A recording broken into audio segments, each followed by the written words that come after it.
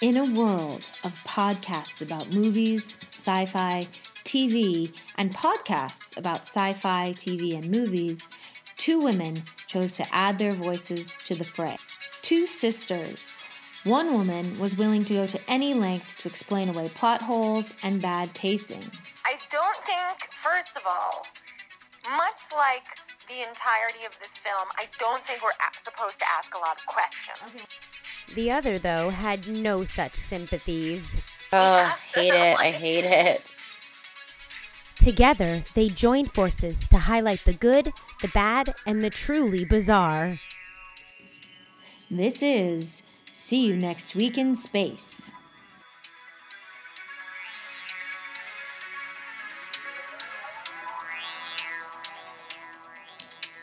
I mean, the heady days of the early 2010s turn out to be a lot longer ago than I really am comfortable with. Intriguingly, this movie that was about like never aging really made me feel old. Made you feel old? Yeah. Which maybe That's a problem. Maybe is the point. But the question I wanted to start with was a thing that started developing like as the movie progressed. And at the end, I was like, and I even felt this when I was doing the outline, I was like, oh, this movie started out one way, and by the time it was over, it seemed like it was like an entirely different movie. And so my question is a bit about like the second part, like this, once this like shifting thing starts to happen, which is, Okay. do you feel that it sounds appealing to you to live kind of a Bonnie and Clyde style life of crime? No. Oh, that was Like a hard very pass. wow, that was emphatic. So, Yeah, no, not at all. why not? I don't do stress. Okay, I don't, that would be too stressful. sure. I'm not, like, I'm definitely a rule follower, you know, in terms of the law. Yep. Maybe not in terms of, like, Societal There's other conventions things. or whatever. yeah, but, like, in terms of the law, I like to follow that because I'm scared of people. But, yeah, no, that, I understand a little bit the dynamic and why it's alluring to some folks. I mean, Like someone like Bonnie and Clyde, I kind of get it. And in this movie, I kind of get why this woman turns to that life and finds it appealing. Not for me. yeah, Would you? No. But I think for like, You seemed surprised that I said no. well, I was just surprised at the speed at which you responded, like, and so strongly as well. No, but I think my objection to it is maybe slightly different than yours, which is, for whatever reason, I think I could maybe imagine a version of myself where being an outlaw running away from law enforcement is a thing that happened and I'm like rising to that occasion. I can kind of maybe envision that. Sure.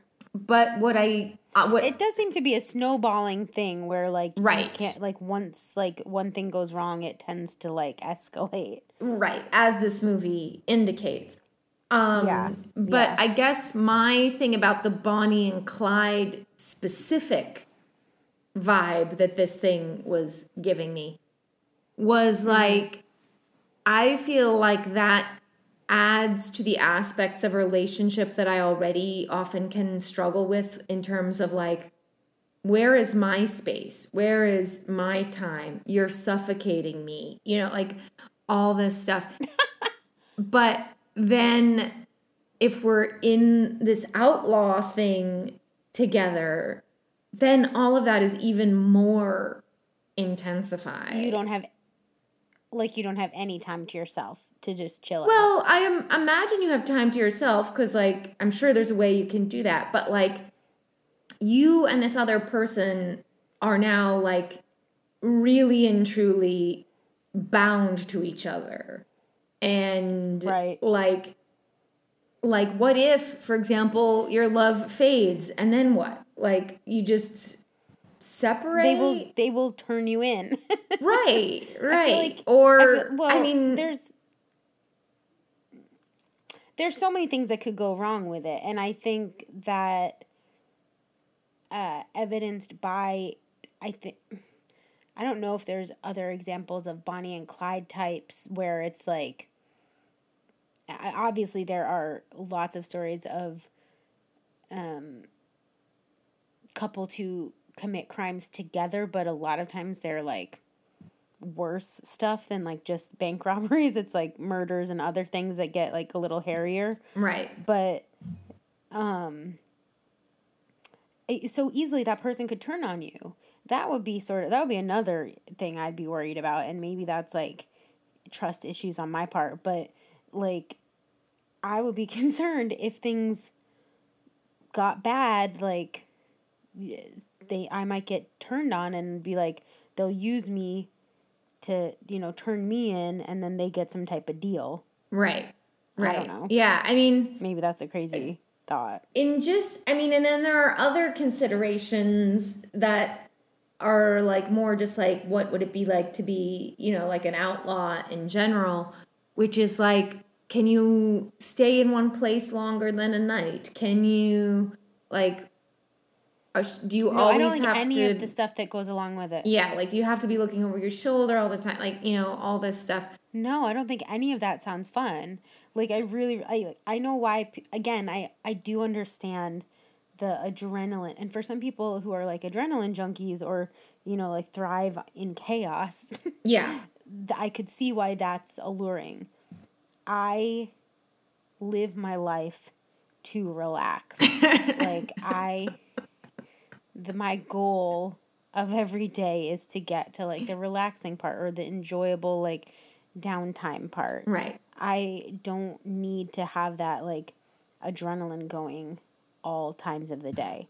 Not being able to get a good night's sleep. Yeah. Not knowing when like someone's going to bust into your room. That was another thing in this movie in particular. Right.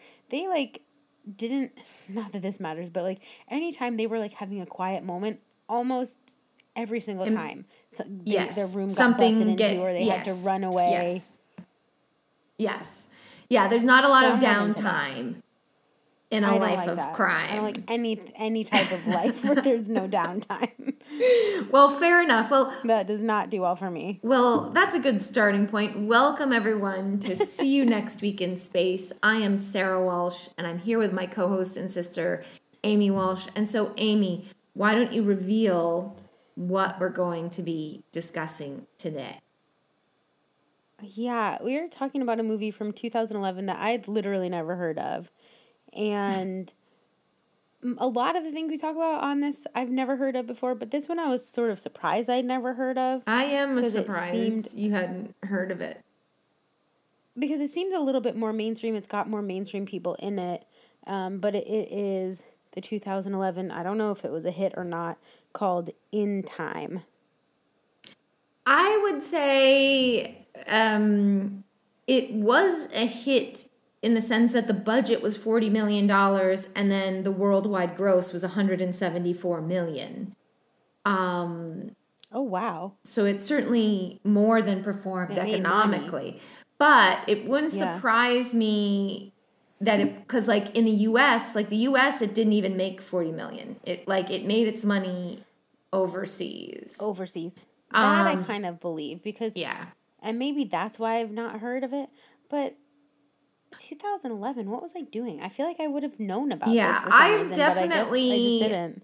I definitely remember this coming out in the sense, like, I remember, really, as you do, of like, I remember that being on like the side of buses, and like stuff like that. But I had never seen it, and it certainly seems like a very on the side of bus movie. Yes, like it was like one of those ones that was splashed all over, any sort of cityscape.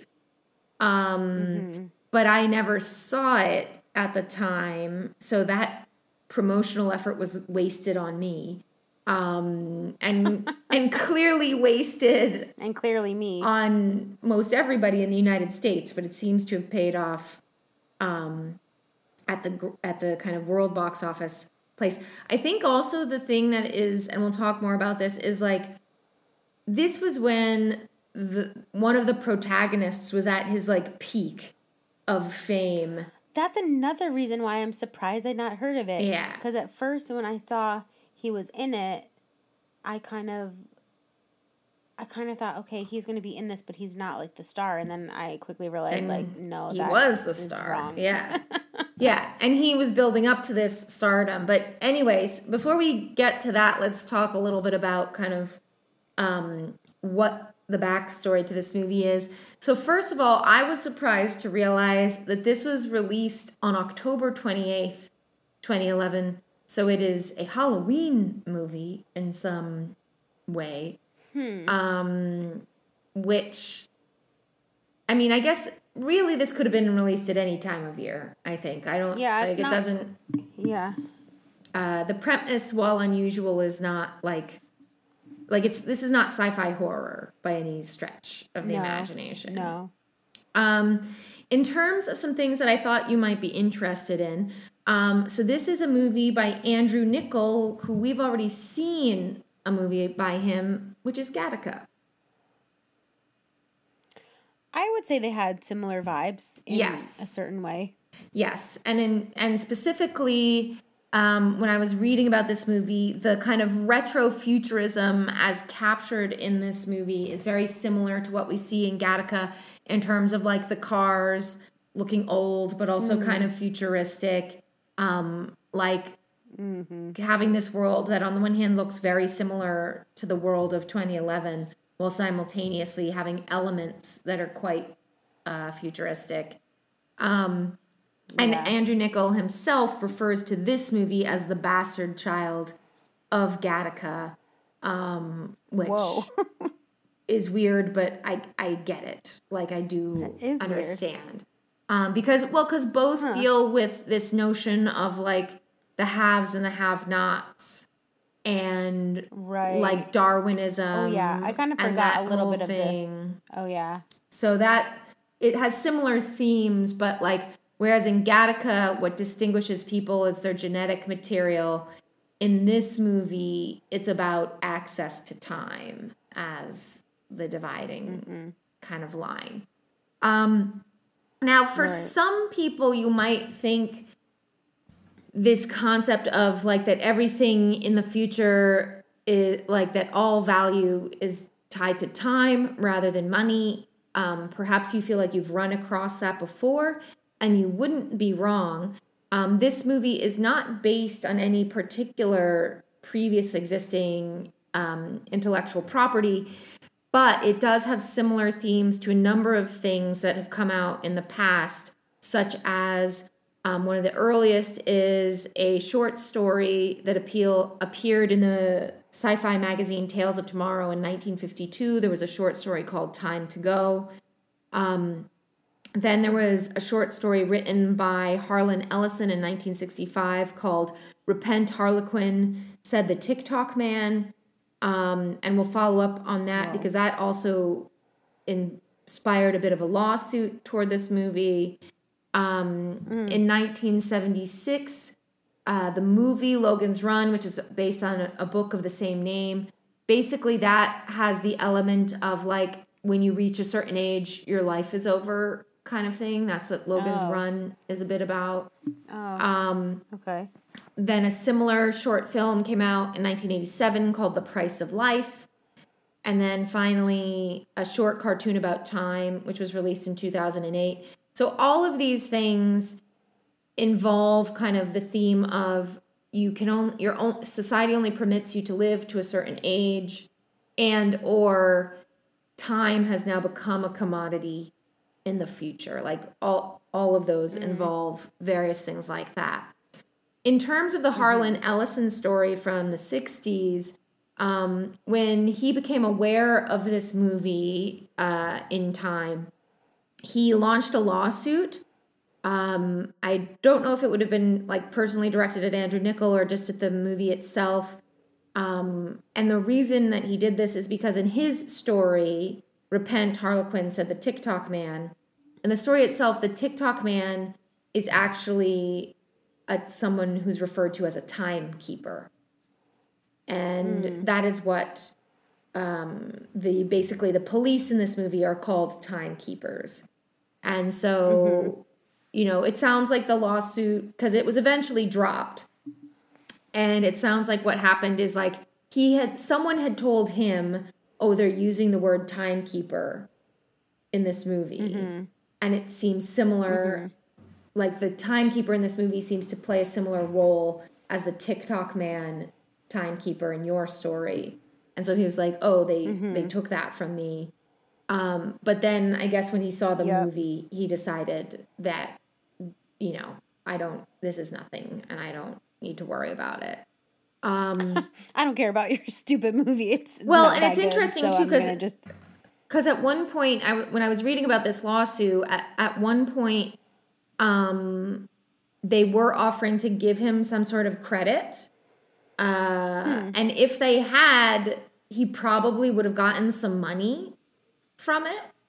But in the end, weird that he dropped it then. Yeah, so he saw the movie. So I think he was like, I saw the movie, I thought it wasn't good, so I don't want my name associated with this. So yeah, like I don't even want someone to think that there's anything that is similar. And I do think that one of the questions we can consider today is this a bad movie or not? Like, I'm not sure. I found myself wondering that a lot because, like, I think I'm comfortable with saying it's not a good movie, but which is so funny because it's actually one of like it's actually one of the few that I wasn't like struggling to get through. I was like pretty, not to skip to the end, but I was pretty engaged throughout, and that's usually a tall order for me in the stuff that we watch. It absolutely is. And so I guess this like leads me to the final bit of stuff about this. So like when this came out, the critical response was pretty mixed. Because most everyone was like, yeah, the idea is cool, the cast is good, the look of the thing is good, like the good production value, like all these things.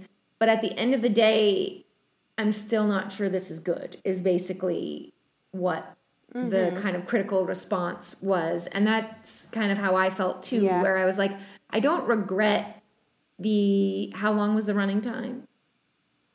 It was about an hour 48. Yeah, like I don't regret the hour 48 that I spent watching this thing.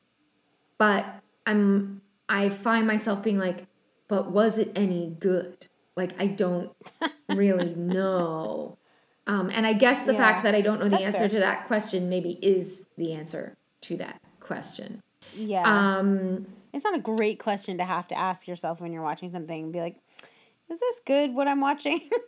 Right. Well, because for a while I was like, have we gotten into the realm of bad movie where it's like kind of so bad I've now like gone through the wormhole and I like it, you know, like. Oh. And the problem is, I think it was that bad. Well, kind of, but the thing that kept it from so interesting. The thing that kept it from being that bad was that it was well put together. And so then I was like, it can't even get to that place where you're like, okay, like this has like. And I guess what happens to me with a movie like this is that maybe people who are smarter than me would say it's bad because they're like, this story doesn't make sense and this part didn't match up with that part. When you get into these types of, when I watch movies like this, I end up getting kind of lost. Sure. in the idea of like what everything means. So I can't even necessarily track if something makes sense in this world or not. Oh, I see. So yeah. I'm like, okay. Yeah. It makes sense that he you know what I mean? Like, it makes sense that he only has a day to live every day, always. Like, it does. I don't even question that because, like, I'm not even sure I get it. Right. Like, do you know what I mean? Yes, I do. I'm too stupid to even think that it's bad, I guess is the basic gist of No, no. I think those are two slightly separate concerns. Because, yeah, I also am not much of a stickler for, you know, the things that I find irritating sometimes is when people say, like, well, actually, and it's always prefaced with that phrase, well, actually. It's like, well, actually, even in the world of this movie, you couldn't jump up to that level of the roof, you know, like, or whatever. And it's like, right. What do you care? Like, and why have you spent, well, yeah, that definitely. And why have you spent time, like, mathematically working out whether or not this, like, could happen in the, like, I don't know. Oh, because people are nerds and will do that.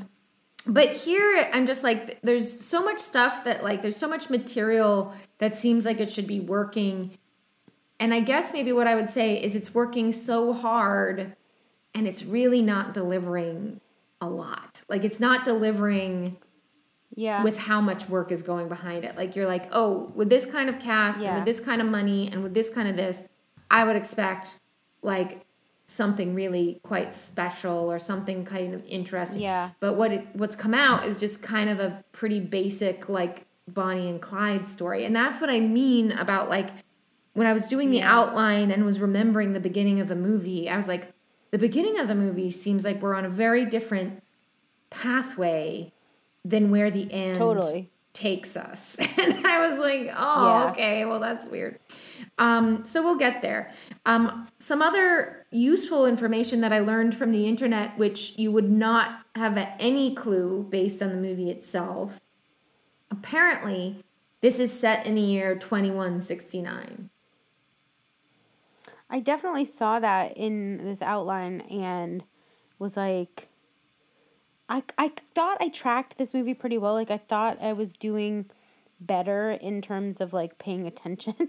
So I was like, damn, I really did miss that. Like, I don't... No, there's nothing in there that makes that clear at all. Yeah.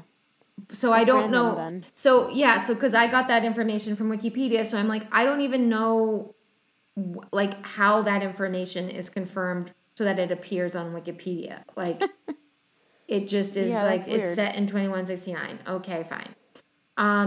Okay, I guess we have to go with it. But I think also it's probably wise to consider this as, like, this is not a movie where in how many years is 69? 69 minus 23 is 49, 46. So I don't think what we're saying here is that in 146 years, we will get to what we see in this movie. I think we have to assume that this is like an alternate Earth with an alternate timeline. An alternate timeline. And this is where we've ended up in this Earth. I hope so because I think at the beginning of the movie, I mean, I guess we'll get there, but at the beginning I was sort of into the concept. Like, oh, I kind of enjoy that money doesn't exist and we have this different thing. Right. But then by the end I was like, well, I guess it was maybe the first time I saw someone time out or die. I was like, oh, maybe I don't like this. It doesn't look great. No. Yeah. No. And being able to exactly know. We've talked about this before, I think, too. Like, knowing exactly when you're going to die is off-putting. Yes. I mean, and the fact that it's on your forearm so that you can see all the time, like every second ticking down of your life, like, that is just existential, like, that's existential napalm. Like, you can't see that. And like he says at one point in the movie, and again, I will reiterate, I like downtime. And he says at one point in the movie, like, talking about, like, being poor in this you world, can never relax. Like, you don't have a lot of time. Yeah, don't have a lot of time to sleep in, he says, I think, at one point. And it's like, that sounds horrible. Yeah, like, that's like one of my true joys in life is sleeping in. Yeah. And I don't even sleep late, but I don't like the idea of like someone telling me you cannot do that or like you don't have the time, the literal time to do that. That would Right, like I wouldn't like that. Can you imagine getting a cold in this world? Like you couldn't like take a nap and like spend the day just watching crappy movies while you improve. Like you have to like No, keep because what if you doing something. have Right, because what if you have 24 hours left? You have to somehow go out and like either you let this be what lets you expire. You're like, I'm gonna die from this cold, or you have to like go out and like get some more time. I wasn't even quite sure. Whatever. I guess it was. Yeah. Anyway. Yeah. Well, we'll get into it. It started out seeming like a good concept, and by the end I was like, I don't like this. Yeah. Well, we'll get to it because we'll have many opportunities to discuss how this works. But in terms of the cast, we've already referred to him a bit. The main character is named Will Salas, and that's played by a 30-year-old Justin Timberlake. Now, I think we all know who Justin Timberlake is, so I don't think I need to technically say like what his backstory is. But of course, starts out as a child performer in the Mickey Mouse Club, then a teen performer in NSYNC, and he started to develop his film career basically around 2006. Like if you look at his IMDb credits, that's where they really start to pick up quite a bit. And just to place this in his like larger career, that's when the song "Sexy Back" came out. Was in 2006. Oh, that makes sense. Which also made me feel old as the hills. Yeah, that's gross. It's really quite rude. And then, but also that song seems like really, really old at the same time. Yeah. It was a different time back then. Yeah, really a different time. So that's when I guess, because "Sexy Back" I think maybe was on his first album. I can't totally remember. But like, so that was his first peak of fame. He did a number of movies back then in 2006.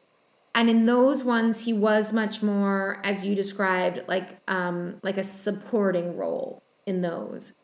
And then he was sort of the lead in Friends with Benefits. I mean, it was like, well, but that's the whole thing is Friends with Benefits comes out in 2011. And that's what I was just about to say, is that in 2011, he shows up in 4 movies and more sizable roles. He's in The Social Network, Friends with Benefits, Bad Teacher, and this movie, all in the same year. Whoa. So he has this big banner year of like being like, now I'm a movie star as well.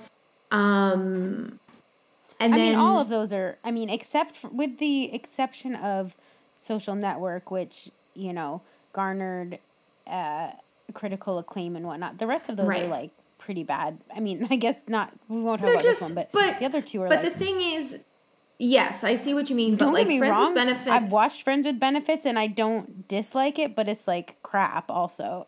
Yeah, it's not, come on. But, Friends with Benefits and Bad Teacher are the kind of movies that make you a movie star, though, because like bunches of people will watch them.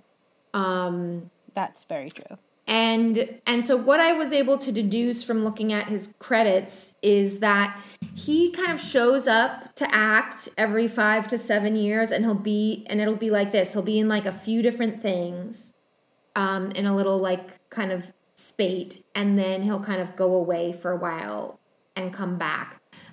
So we're about to come up on another set of stuff. And in fact, he's already done some things in the past year or so that have come out.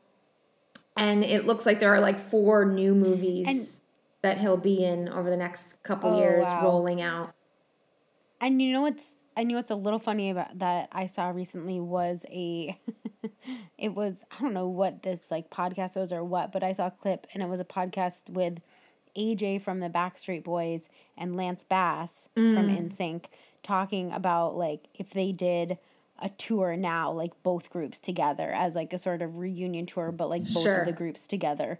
And Lance was like, I think you know that I'm not the one you have to convince. I'm on board, but there's someone else you have to convince. And I have to assume, I think in the interview they alluded that it was like JC or something, but it would have to be Justin Timberlake. I mean, I think way more famous than that. But the thing that I kind of could see is like he certainly couldn't do like the whole tour because he's got other shit he's doing. But I think he doesn't take himself so seriously. And at this point, like those days are so long ago. I could see. I think that tour would fucking sell like crazy. It would. Like, it absolutely would. Yes, it would sell out like none other.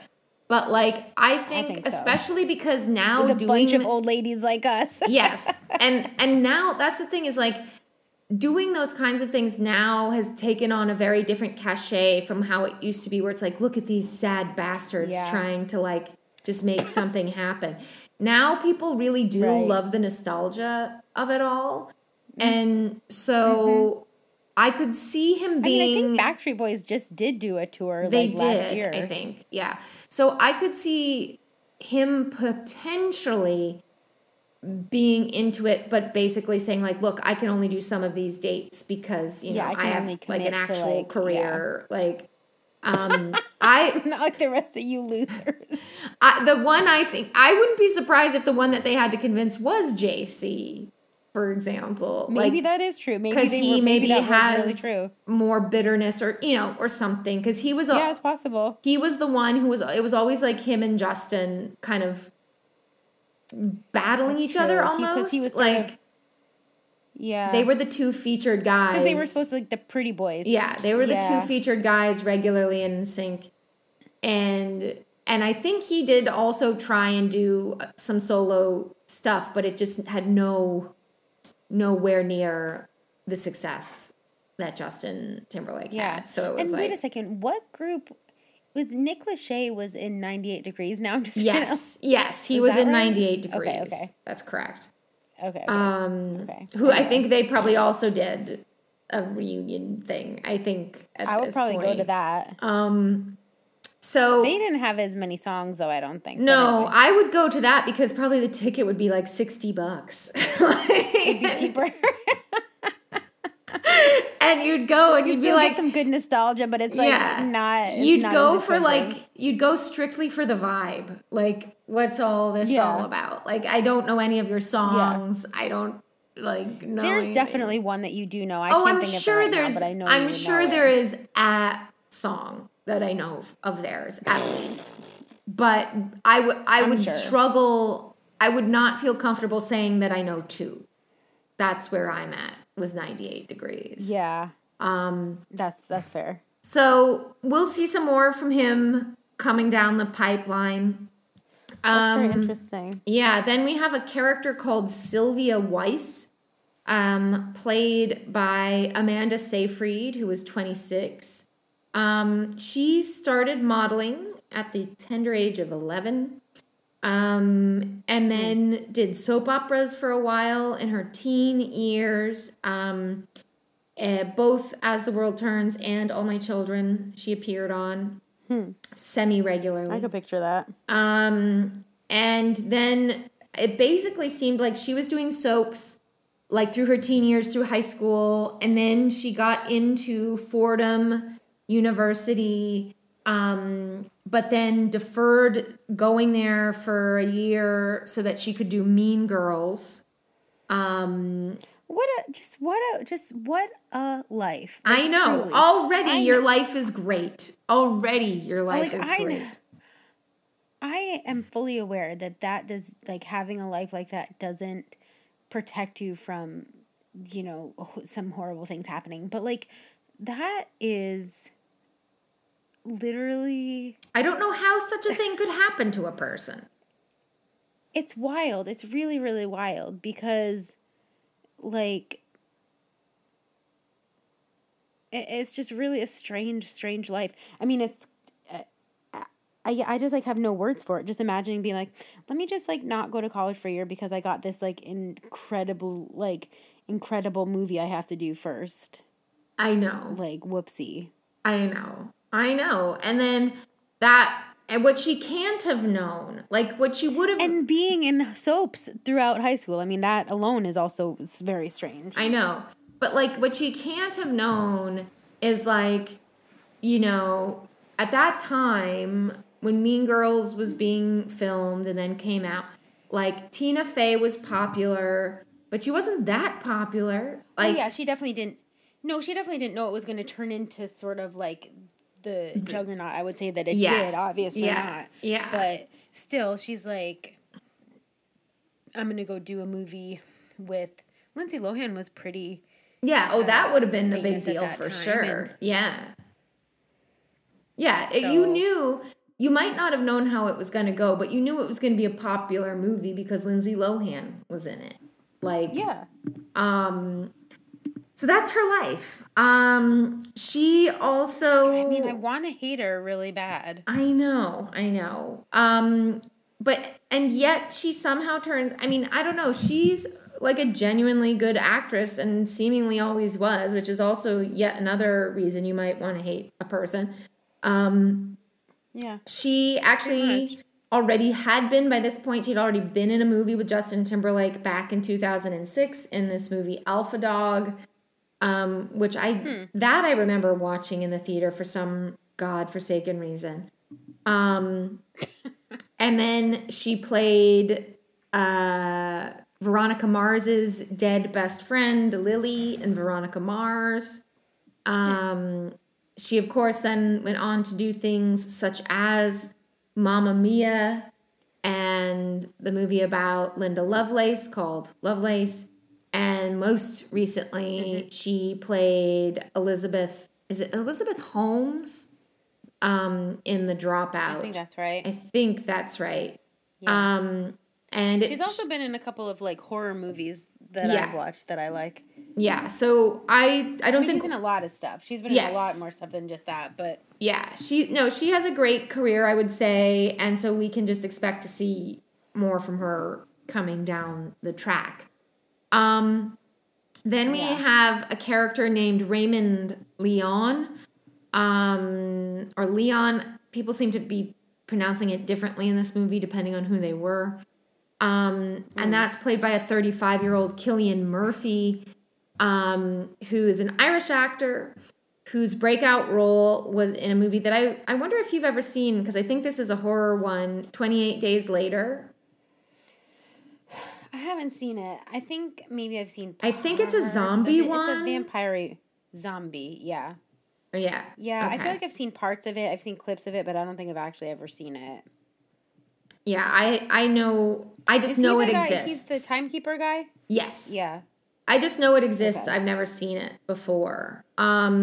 He is also, if you saw like some of those recent-ish anyway, I should say, Christian Bale Batman movies, like Dark Knight Rises, that one. He plays the Scarecrow in that. So he is a Batman villain. I haven't seen any of those, but he's in that. I can see that. He has a very villainy face. Yeah. Oh, he's really good as Scarecrow. Honestly, he's really good at that. He's scary looking. There's something about him. I don't know what it is. There's something off-putting because also he's in a movie, which I know I've seen at least once, called Red Eye. Yeah. Have you ever seen the movie Red Eye? That's like a horror movie in a plane with Rachel McAdam, I want to say. Yes, I have seen it. I don't know that I ever finished it, but I did. Yes, I have seen that. Yeah, so he's the bad guy in that. He's the villain in that. Yeah, he looks like a bad guy because he's got that look of like he could look nice, but he's sort of got like the Ted Bundy effect, I guess, where it's like, do I want to trust this guy? Like he looks kind of nice, but there's something a little bit dead behind the eyes. Yeah, he just has maybe it's like, how would I put it? Like an intensity that seems to be like lurking underneath somehow, like just barely concealed sort of thing. Yeah. That makes him look concerning. Like he could go, he go from like 0 to a psychopath like pretty quickly. Yeah. Yeah. So he plays villains, and if not outright villains, like people like in this movie where you're like, I'm not sure, like I don't think I like you kind of characters. So he was in Inception, he was in Tron Legacy, and especially like most recently, if you would have run across him, you would have run across him in that TV show Peaky Blinders, which is another one that I've heard of but never seen. Yeah, I've never seen that. And then but he's Irish. He has an Irish accent in real life. I think so. Yeah. Yeah. I mean, he's born in Ireland. That would probably make him seem less creepy. Okay. That would make him seem less. Yeah, I would think that would make him seem a lot less scary if he talked like that. Yeah, because a good accent just lulls you into a false sense of security. I guess so. I always think of like, you know, sometimes when I hear of like murders or bad crimes in other countries, I'm like, yeah, but they had that cute accent. How could they be a murderer and have that's accent? like, what was that TV show with Gillian Anderson and Jamie Dornan? Was that The Fall? Did you ever see that? Know. That one, I don't know who. If you're a true crimey person, you might like it because Jamie Dornan, who is an Irish actor, the show is set in Ireland, and he plays a serial killer, and you know, like it is one of those things where you're like, he's handsome, he's got this good accent, but as the viewer, you know he's a serial killer from the start, and you're just like. Or at least for me, I was like, this is so weird because, like, I don't want to believe, even though I'm seeing, like, they're depicting him doing terrible things to women. And I'm like, but I don't want to believe that this handsome man with a good accent would do these kinds of things. Yeah. No, totally. There's something about the accent where you're like, nah, like. Couldn't possibly. Yeah. I don't buy it. Yeah. Yeah. So the final character we need to know about is a character named Philippe Weiss. So that is the father of Sylvia. And that's played by a 32-year-old Vincent Kartheiser, who I did not know this, but apparently started out as a child actor. I didn't really recognize him from any of the things he was in. But then he went on to be a series regular in the TV show Angel, which is, of course, the spinoff from Buffy the Vampire Slayer.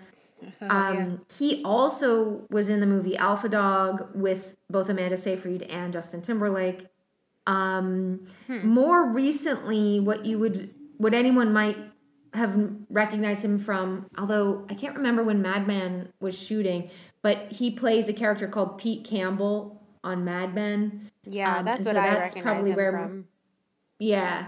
And I thought in a funny turn of events, now he is currently playing the Scarecrow, which his co-star Cillian Murphy did, in a TV version, like a DC Universe TV version show called Titans. So overall, a lot of like crossover across these various people and their careers. He's got sort of a smarmy way about him too. He does. Yeah. I thought he did a great job playing this uber privileged, horrible white guy. Yeah, he's very believable as that. I think it might be because he might be that. But probably, yes. But he's very believable as that. Yes. Now, to lead into this movie, I've just said the ages of all the main characters in this movie. 30, 26, 35, 32. But in the world of this movie, no one can be physically over the age of 25. Now that part I do like.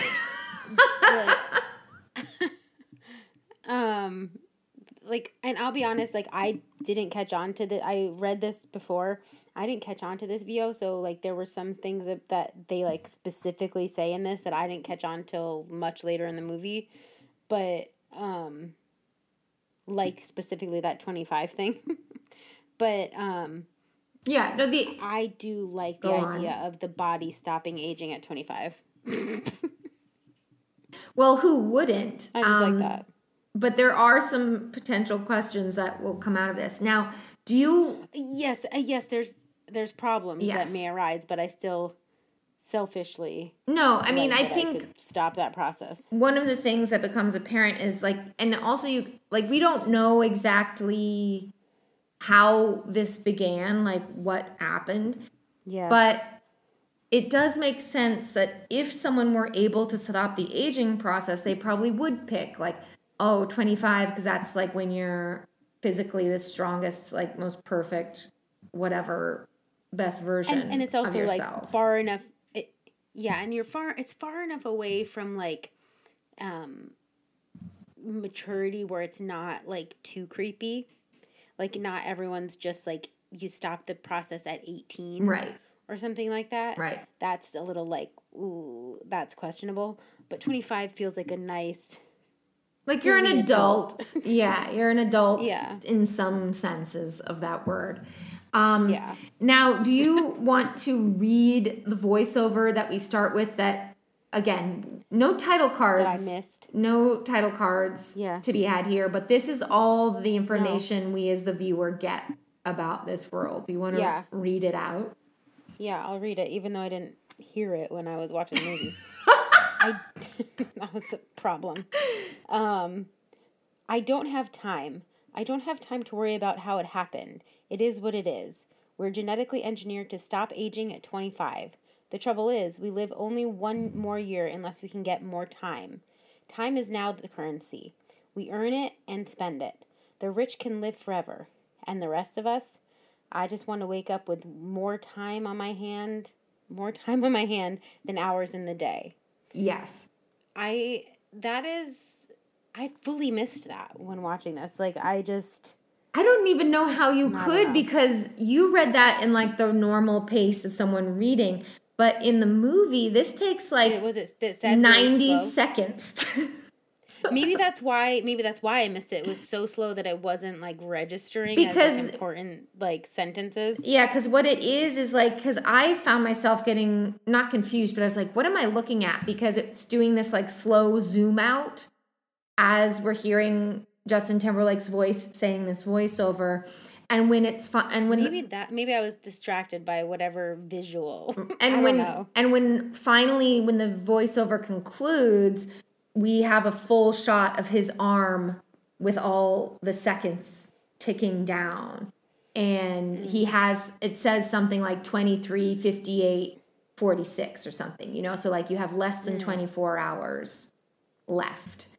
I had a hard time. I'll be honest. We'll get there. But like when they showed the time on people's arms, I had a hard time figuring out what was days, weeks, hours, like minutes. It got blundered to me. Yeah, I had the same. There were numerous times where I would have to go back and pause and really look at someone's arm. I was like, is that 1,000 years? Right. Is that 1,000? What are we? Right. Yeah. Right.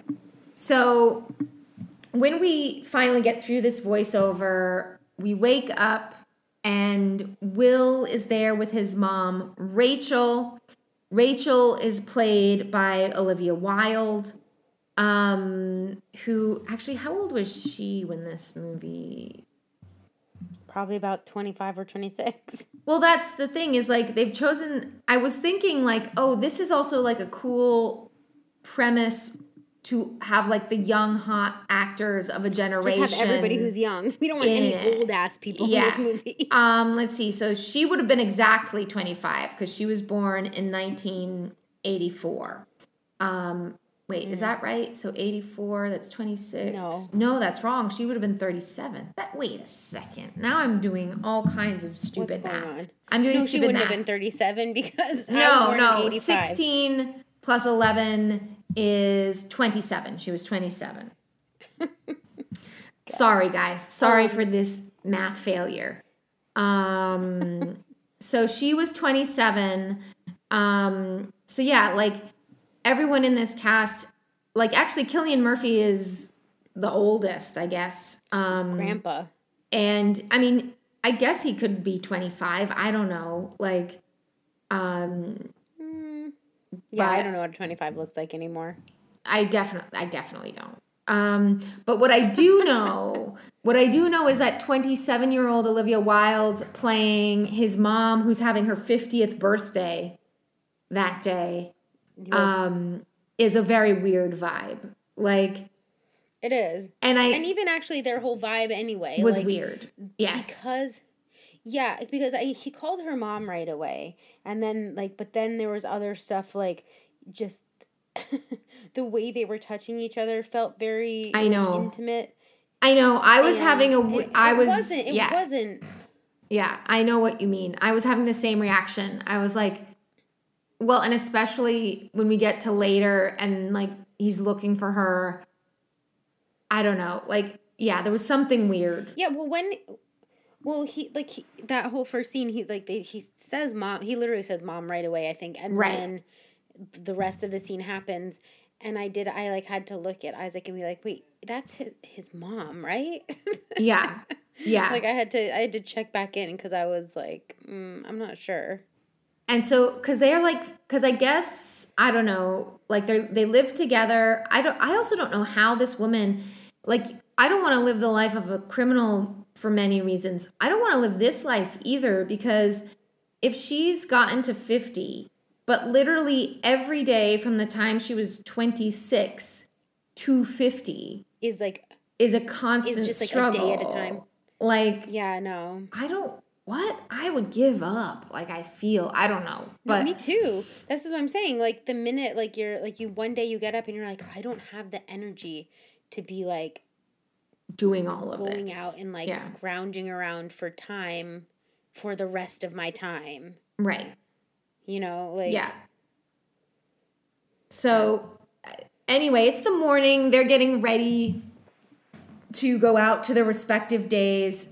And it sounds like they've made some plan, I guess, to, like, meet up in the evening, I guess, because it's her birthday. So then we follow Will to his job at some really shitty-looking factory where he makes... I couldn't tell if that was a factory or a prison.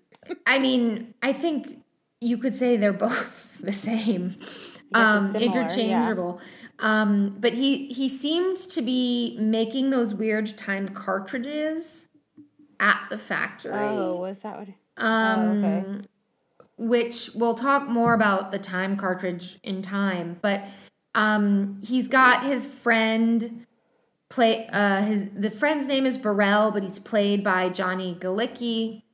And they have to pay for their coffee with time. And so it's 5 minutes. I was like slowly starting to get it here. Like I was like, yeah, that's when I was like slowly like, wait, what? Okay. That's time is currency. Got it. Like, even though it says, yeah, I was only slowly starting to get it.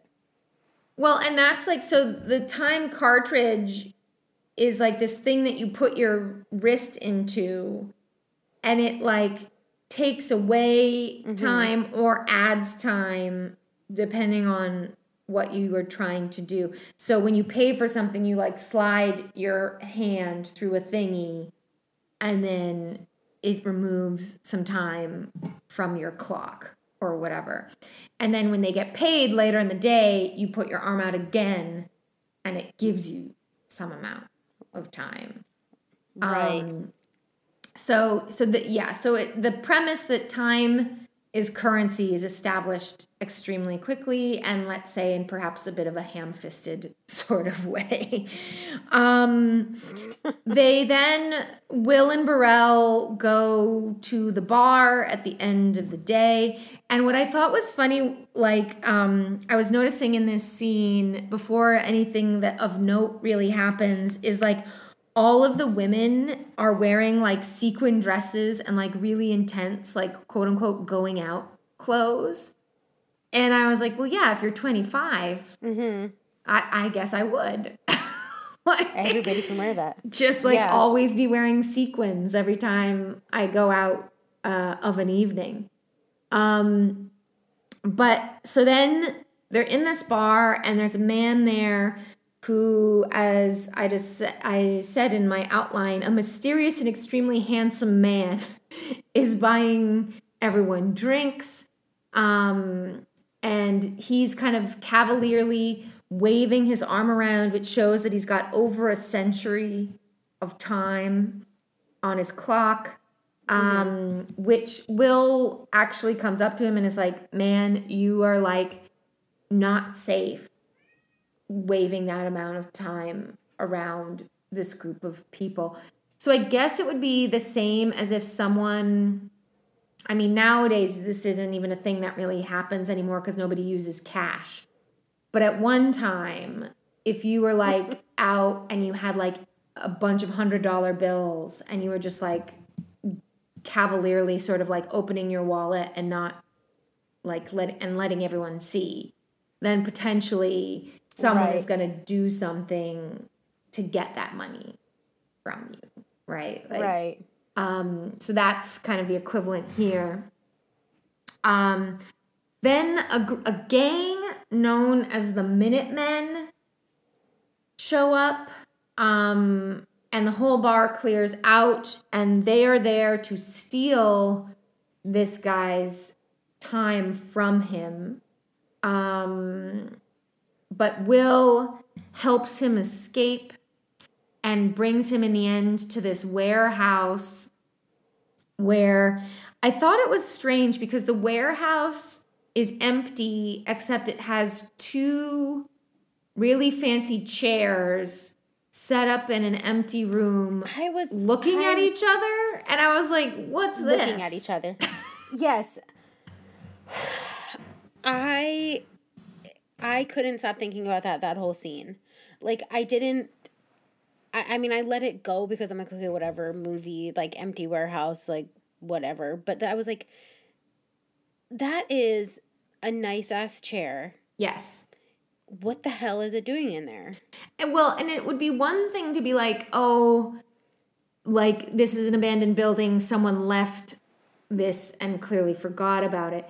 But then there's a second nice chair, like, sitting opposite it. And I'm like, what? Like, I even wrote in my handwritten notes, I was like, why are there two chairs set up? Like, where did this come from? Is this like, I kept being like, is the idea here that this is like a hangout that Will has? Maybe like, that is, maybe. But then, yeah, because that really did, because when the first guy sat down, I didn't think much of it. But then when it was like they were about to start having this conversation or he was going to sleep or whatever, and he sits down, he pulls up that big ass chair. I was like, wait a second.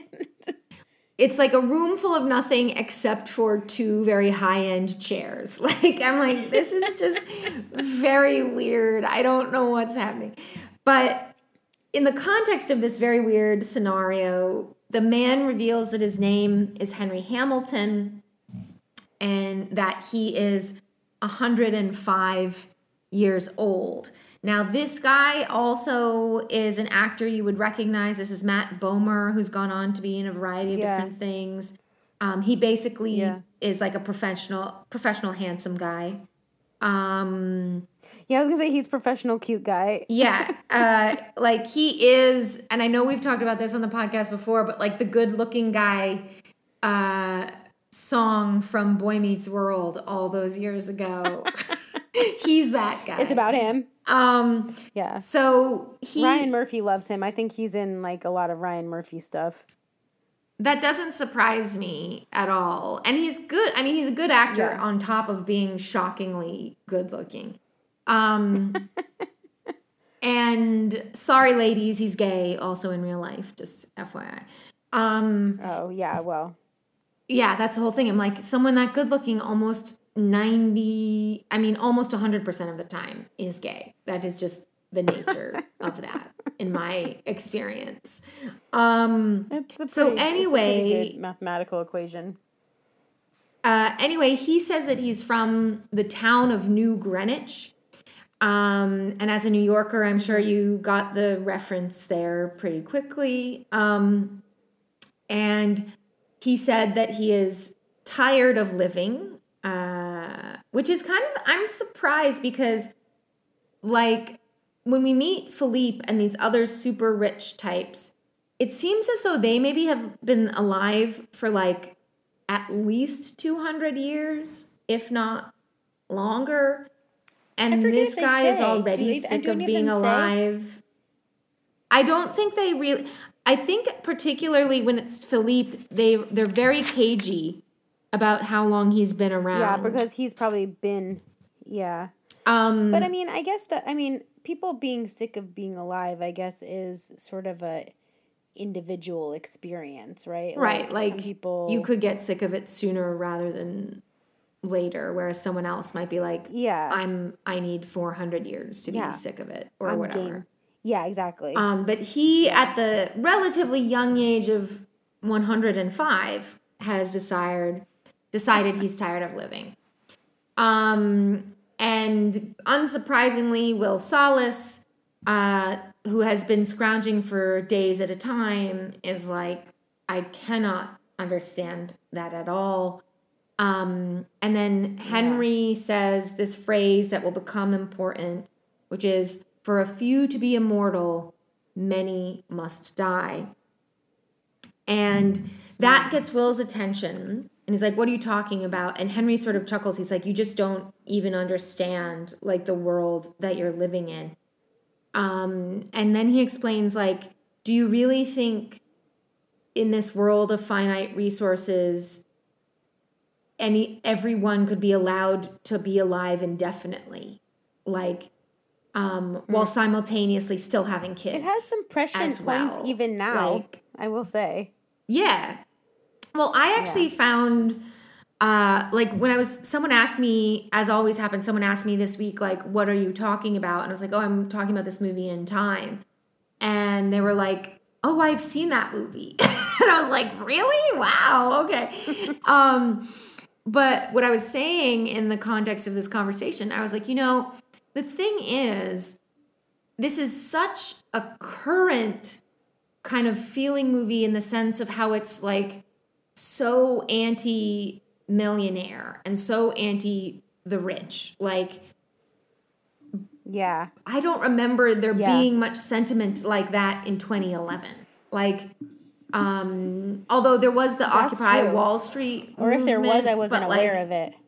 I think this, as with a lot of the more recent stuff we've watched, like, if this had come out even a little bit later, I think it might have had better kind of like performance more within the US anyway. Like, because I think now something like this would really hit in a very different way than it did 11 years ago. Yeah. Because basically what this guy is saying is like, look, the world has the resources it has. And there are some of us who will be able to enjoy those resources indefinitely.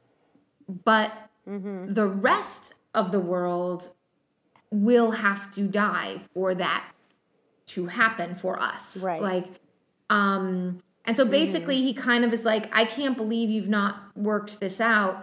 Like, no, people kind of live with the illusion of immortality, which keeps them going, but they will only ever actually live, probably what we might call, they might live like a normal lifespan.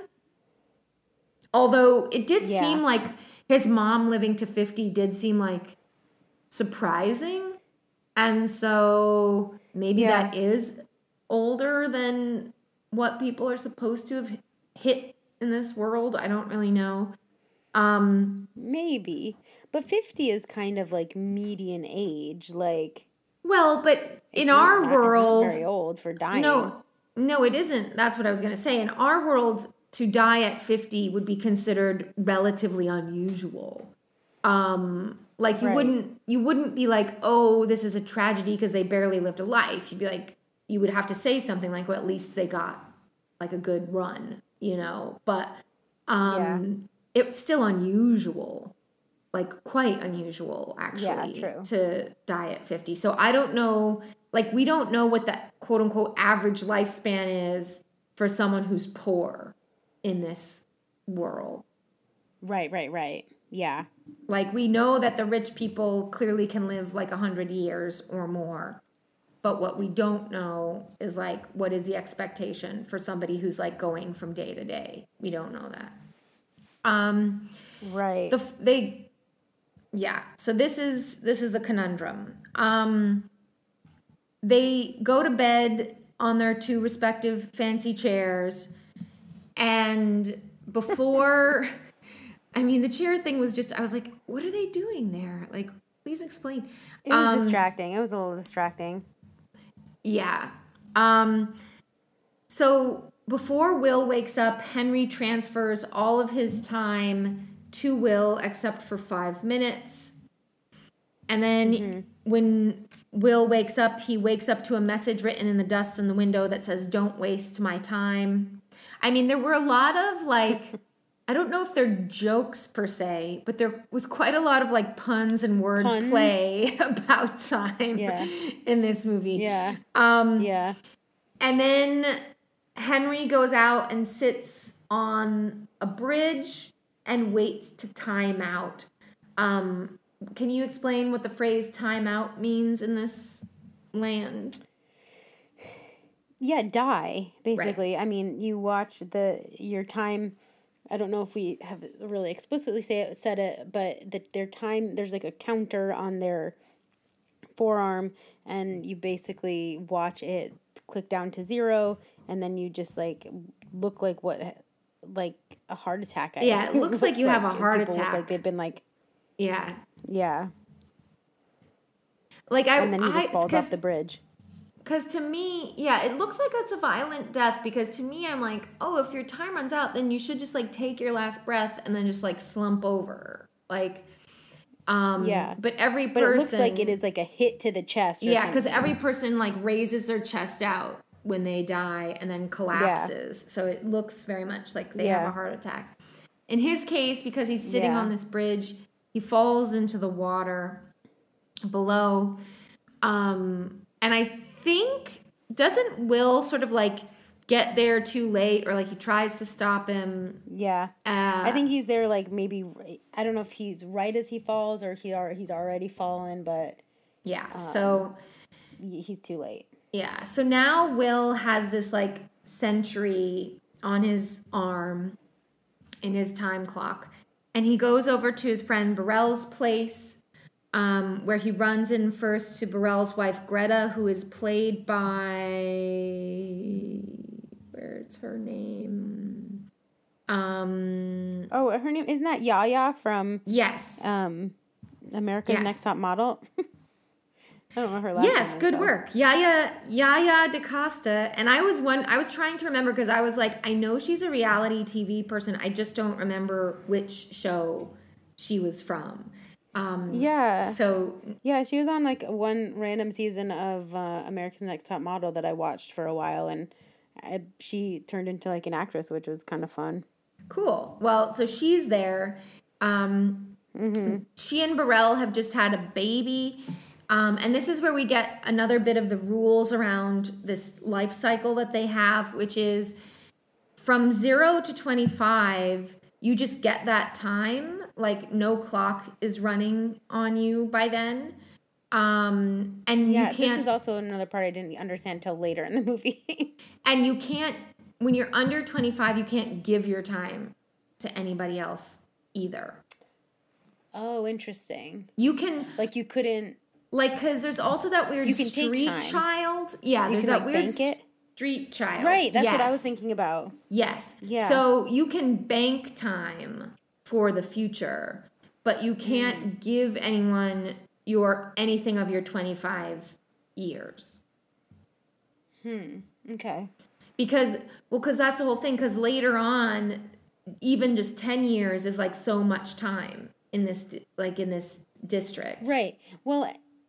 But I'm wondering, and my question would be to the movie, do people in this world die of natural causes ever?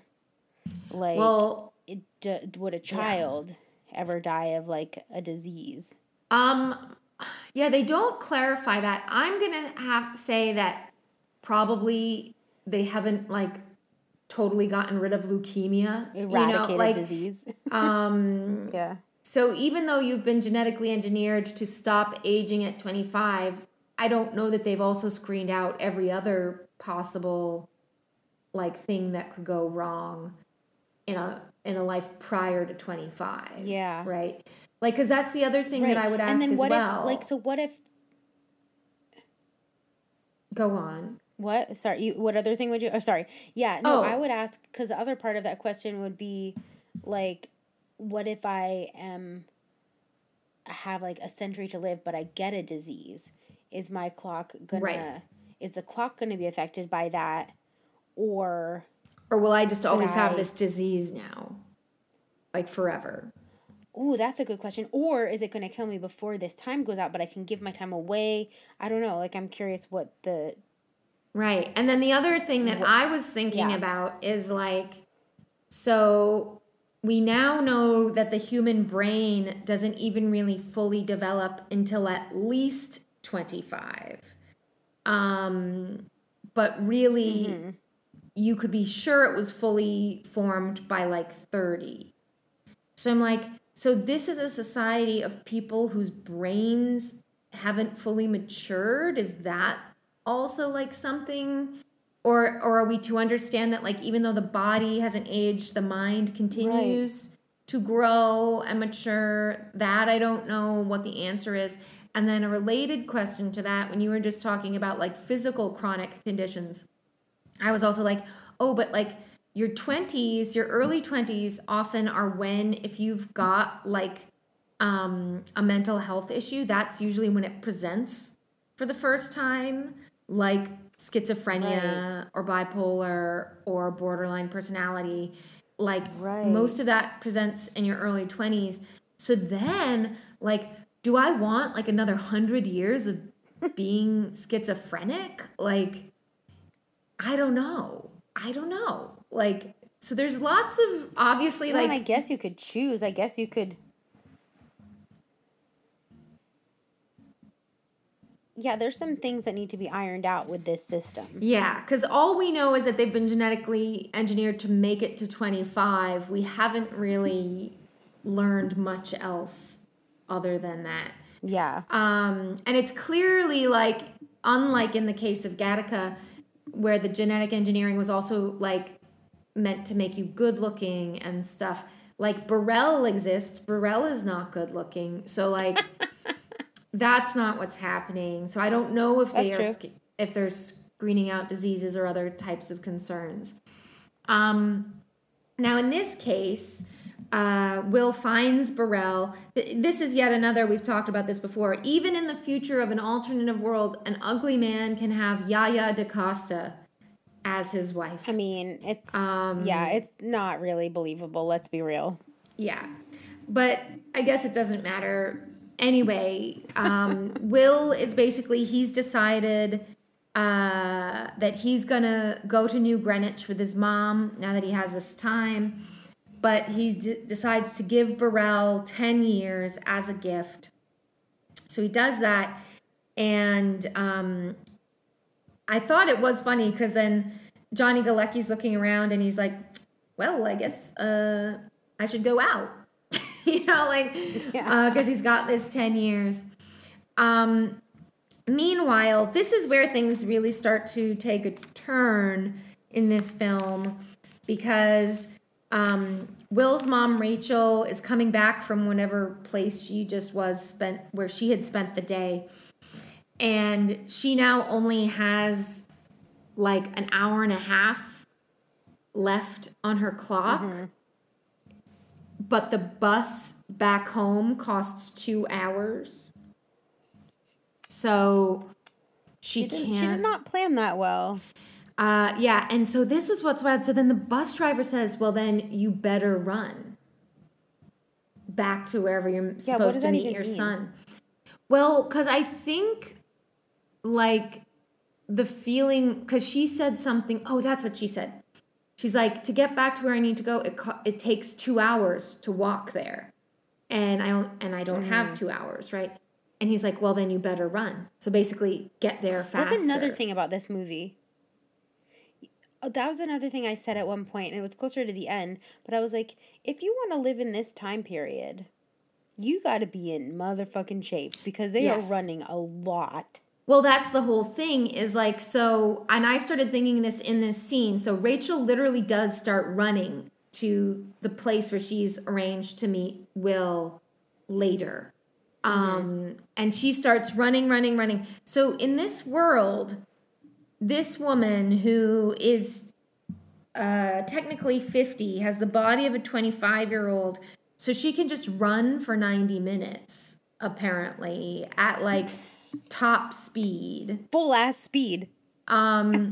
In a dress. Right. And also later, Amanda Seyfried is Oh, don't even get me started on those shoes. Those shoes she wears and is supposedly running all over the place. I'm like, this is crazy. Absolute insanity. Like, there is no way a person could do this. But in this case, she does. Literally crazy. I think Olivia Wilde is just wearing like little low top white sneaker. She may have even taken off her shoes by the time. I think she did. I think you're right. She took off her shoes so she could start running. And now I think later in the movie they explain that people who are in this level of poverty often run everywhere because they don't have time. Like they don't want to even take the time that it would take to walk a place if they could run a place. Yeah. Another reason I guess this helps. World. I know. I guess this helps, though, when it comes to needing to run at full speed for 90 minutes. When you're about to die. So that's what she's doing. And it's very cinematic, unsurprisingly. They're, like, almost in touch with each other, and she literally has her heart attack or whatever. She times out and falls into her son's arms.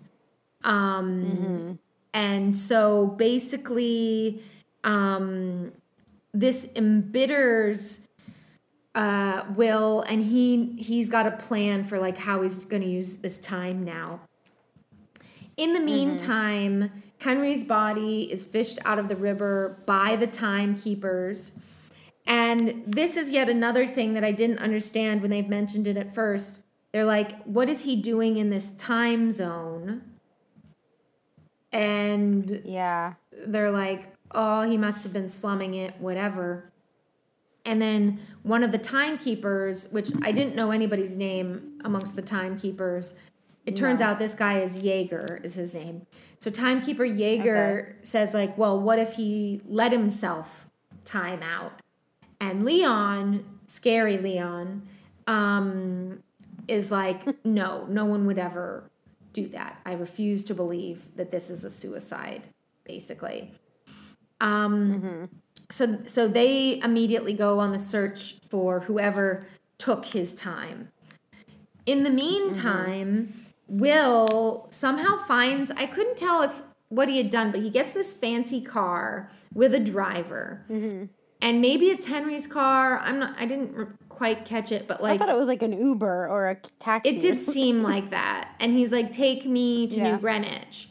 And this is when the time zone thing comes out because it shows like between each district there are checkpoints, and at each checkpoint it costs an amount of time to leave one zone and enter another. So to leave Dayton costs 1 month.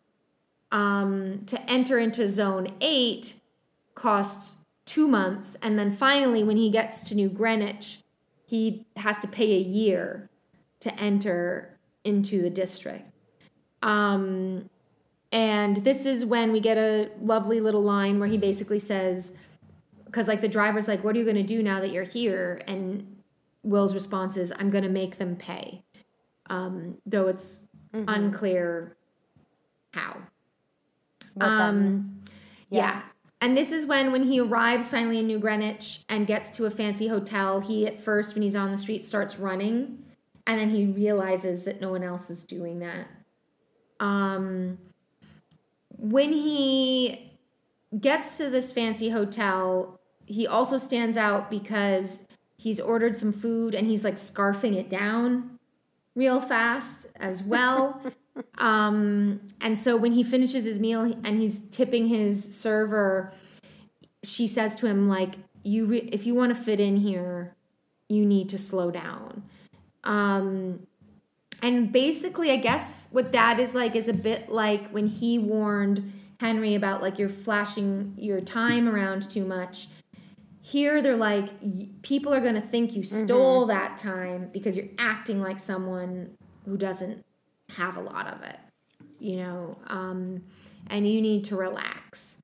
Now she's right, because no sooner does he start running around in New Greenwich that the timekeepers catch him doing that on like CCTV, and Leon is like, this is the guy who took Henry's time, I'm sure of it.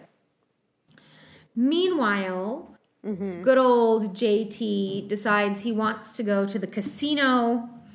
It costs a year to get in to the casino. And he decides to play no limit poker against Philippe. And he eventually wins. I wasn't sure exactly how much he won, but I think he wins like 1,000 years. Me neither. Yeah, something like that. And in the process of playing this game, this is when Philippe starts talking about survival of the fittest and Darwinism, and like, you know, those of us who have time are inherently like the better examples of humanity. And that's just how nature always intended it, is that like, you know, resources are scarce. And so we're the ones who are better suited to get them. Now, no sooner does he finish this weird speech about how nature works and how we shouldn't disrupt the natural order, Sylvia shows up and sits down next to him without saying anything. And he says, yeah, isn't it confusing now? You don't know whether she's my mother, my wife, or my daughter. And I was like, yuck. That is like uniquely unnatural. So he's like busy talking about like, don't upset the natural order, while simultaneously he is sitting next to a disruption of the natural order. Like, yeah, and also that's a gross thing to say. Yeah, it was, I mean, but it is very, as we now sadly know. I mean, it's true. When Trump said like that weird shit about his own daughter and how much hotter she was than everyone. It's like there are, I guess this is the whole thing, is like, just to be clear. Men are creepy. I'm not suggesting that Trump actually wants to have sex with his daughter, and I'm not suggesting that this character actually wants to have sex with his daughter. But I think that there is a type of man who derives, how would I say, like prestige or something from knowing that his daughter is quote unquote hot.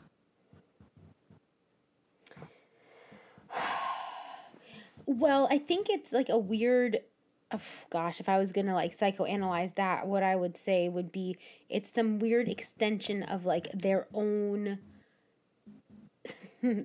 seed being desirable, if that makes sense. Yes, like, it's like definitely narcissistic, because it's like my kids are an extension of myself. And so they're not really even real beings on their own. They're just an extension of me. Right. They reflect on me.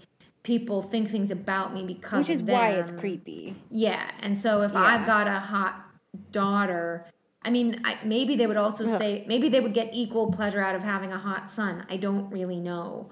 But it's like there does seem... I don't like the thought of any of it. It's all pretty gross. But I'm just saying, like, this is why I think there are parts of this movie that are really on point, and I'm surprised that they haven't reappeared in other ways, in other things, because it does really seem to be that there's a type of banker or Wall Street tycoon or whatever, this type of guy who really is like, my daughter better be hot, you know, and if she isn't, and then you know what else that type of guy is?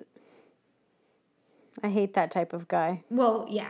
Like I said, it is not, I don't think it's like normal, but I think that is there, and that certainly seems to be what's going on in this weird interchange. This is however, like, it seems as though Sylvia takes a liking to Will right away, so because she invites him to a party at their home. When Will arrives at this party, then we get a kind of callback to this weird thing that Philippe said earlier, because it's Sylvia, her mom, and her grandmother all standing in a line next to Philippe. And he's like, this is my mother-in-law, my wife, and my daughter. And they do all look very similar. Like, they're all these women of approximately 25 with red hair. Yeah. This is when Will and Sylvia do a bit of dancing and a bit of chatting. The main thrust of this interaction is, it's really like an opportunity. It's like a set piece for Amanda Seyfried to give all of us the exposition about how life as a rich person sucks. Because it's just unending boredom, basically. And the reason this is so is, like, according to her, like, rich people have gotten so consumed with protecting the amount of time that they have that they basically don't take any risks anymore. Yeah. And they don't, it's unclear to me how they even fill the time that they have, to be honest. Like, what do you do every day of your life? I don't know. Well, I think that's like a similar like thing that people, you know, lower class versus upper class people would say today, right? Yeah. Like, I think people, you know, more struggling and hustling every single day would be like, oh, it's a grind every day. I have to do this just to stay afloat. And, you know, the idea is like, what do rich people do all day? They just sit around in their mansions. Yeah, no, I think that's right, because I guess by the same token, if you've got more money than you know what to do with, you don't need to work. Right. And so then the question becomes like, okay, the time that I would have... How do you fill your day? Yeah, the time that I would have spent not just doing the work itself, but also like getting my education, getting whatever qualifications I need for this job. Like, then I have the job, then I spend time doing that. Like, you don't need to do any of that. So then what are you going to do with your time? Yeah, I guess it amounts to the same thing. But I guess what is slightly different, which we learn, because then they go down to the beach, and Will is like, this is the first time I've seen the ocean. I want to go for a swim. And Sylvia's like, what are you talking about? We never go in. And he's like, what do you mean you never go in? And it's like, well, because there could be an accident. And so that's the thing, is like, we still don't know the disease question. You can still die from accidents. But you can still die for, you know, out of unexpected circumstances. So rich people just simply never do anything that would potentially, you know, result in injury, I guess. Cause an accident. Yeah. So nonetheless, Will convinces her to go to swim. They do like some skinny dipping, and they have more of a heart-to-heart. Then, like, I think it's her dad, like, comes out kind of looking for her. So they, like, go back to the party, but return separately so that there's no, like, suggestion that anything happened. And just as things are starting to maybe seem like they're settling down, the timekeepers show up. They've found Will. They're like, you stole that time. What's going on? They drag him into some other room. And, like, he explains. He's like, I didn't steal anything. I was given this. And Leon basically is like, you don't seem to understand that I'm a timekeeper, which means that my job is to make sure that time, like, is where it belongs, basically. And so he was basically like, I don't care how you got this. It's not yours. Right. It needs to go back to someone in New Greenwich, not, you can't keep this. Like, this is not for you. And so he takes all of his time, except for 2 hours. And he's like, that's about what you deserve. I might have missed that part. Yeah. Okay. Yeah. So he's left with 2 hours. So that's when And now that I'm thinking about this again, this is when this movie changes dramatically. Because yes, it turns into like this, like, it does. The pace of it automatically shifts. Yeah, so because up to this point, things have been kind of moving in a more, I guess I would say, sedate pace. And you're like learning a bit about the world and you're seeing what all is happening. Yeah. And now all of a sudden, we are in a Bonnie and Clyde. A full movie. car chase. Like, yeah. And that's what the rest of the movie will be, basically, because when they leave him these 2 hours, Will, like, immediately jumps Even up. her hair is a little bit, like, Bonnie-ish. Yeah, it's in that, like, bob, yeah. Yeah. So he's left with 2 hours, which then emboldens him to take Sylvia hostage. And then, we get our first car chase here, which once it concludes, they are like underneath a bridge, I think back in Dayton, like back in time zone 12. And he's only got like just over an hour left. And Sylvia at this point still has the 10 years that her father has given her. And he's like, give me some of your time. And she's like, I refuse. Like, you took me away for that reason.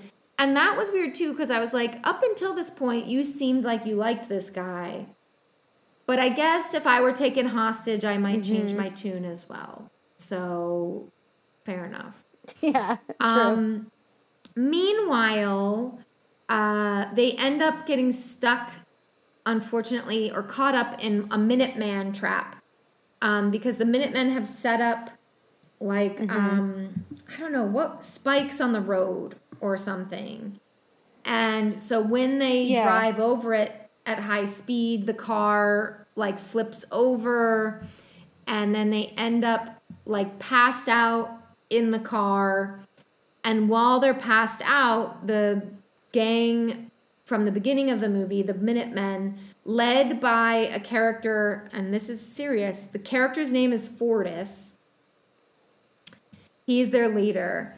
And so he takes what? Oh, Fortis. I thought you said Yeah. I didn't read it, but I thought you said Hortus, and I was like, that's funny, his name is Hortus. No, I mean, it may as well be both of them or nothing. I mean, who cares? Yeah. So he takes most of Sylvia's time while they're both passed out. When they wake up, she only has 30 minutes left to live. Whereupon she's like, well, you better give me some of your time. And he's like, oh, now all of a sudden someone's happy to share time when I can give some time to you. Although they must have only been passed out a short while because he only had a little over an hour anyway. So they must have woken up after passing out pretty quickly. Right. They start running away toward Burrell's apartment because they only have like a short time, and Will is basically like, I know Burrell has a decade and we're nearby, so he'll give us some time. However, when he gets to Burrell's apartment, what does he learn? That he drank himself to death because he gave him 10 years, or because he gave him that decade. Right. So I guess you can still basically kill yourself from other things, your own vices. Yeah. Or, well, you know what it is though? Because the body is still the body, right? Well, but now I'm starting to wonder, because do you think when she said, like, he drank himself to death, do you think that it was the alcohol amount consumed that killed him? Or do you think he wasn't paying attention and then he bought some amount of alcohol that timed him out from that? Killed him? Like, if he didn't budget his time properly, kind of. That's interesting. I didn't take it like that. No, I didn't. That could be either. But now that I'm thinking of in the realm, like, because that's the whole thing, is like, as we just established, he could drink himself to death because that would be death by accident, I guess. Yeah. But it could also because be... if you think about it, like, I took it more like what it would be like in our world. Let's say you have somebody who is in like is deeply impoverished, Right. but also has a substance dependency issue, Right. and you then give them $100 and they spend it all in a day, and that amount of liquor consumed that quickly is toxic. Right. That's how I took it. Yeah, that's how I originally interpreted it as well. But now thinking in the realm of the movie, I'm like, oh, maybe it just meant he could have just like not paid attention and bought something to such a degree that it timed him out for that reason. But either way, that's possible too. Either way, he's out. Like, he's not there to help. But luckily, they live very near a pawn shop. So Sylvia and Will run across the street to the pawn shop. They give her earrings to get 2 days worth of time. Whereupon they then call like from a payphone, which I thought was really wild. Like, in my handwritten notes at this part, I wrote, they have payphones? I guess the cell phone never got made in this alternate world. Yeah, what the heck? But so they call up Sylvia's dad, Philippe, and Will is like, I'll return your daughter tomorrow morning, but you need to give me 1,000 years.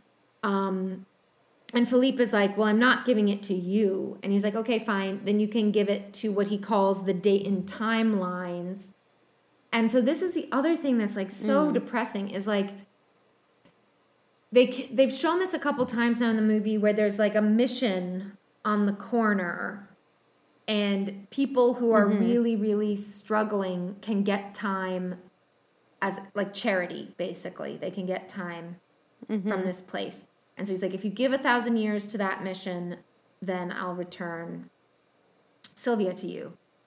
And there's also this like weird semi-backstory that's barely developed about how Will's dad used to help people, and for some reason Leon they didn't really ever get to that though, I thought. No, they never did. Like, Leon recalls his dad, but like, I don't know, there's just not enough there ever further to be. I'm just like, why do you bring up this dad thing at all? Like, you don't do anything with it, and they never developed it, and it comes to nothing. Because like, Leon repeatedly says, "I know your father. I knew your father," and I was like, "Oh, is the reveal going to be that they were friends, or they fought each other in these weird arm wrestling matches that we learn about shortly?"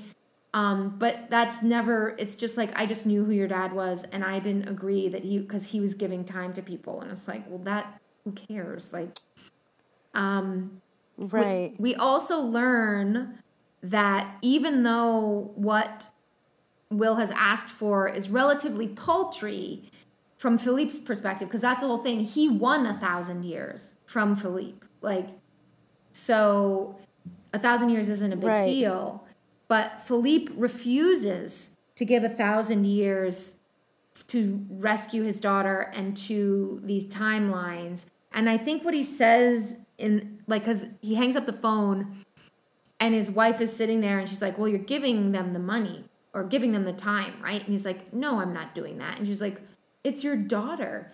And he's like, no, it's not for her, it's for them. So he specifically is like, I will not give even a minute or a second to these poor people. Right. So he's the worst. Yeah, exactly.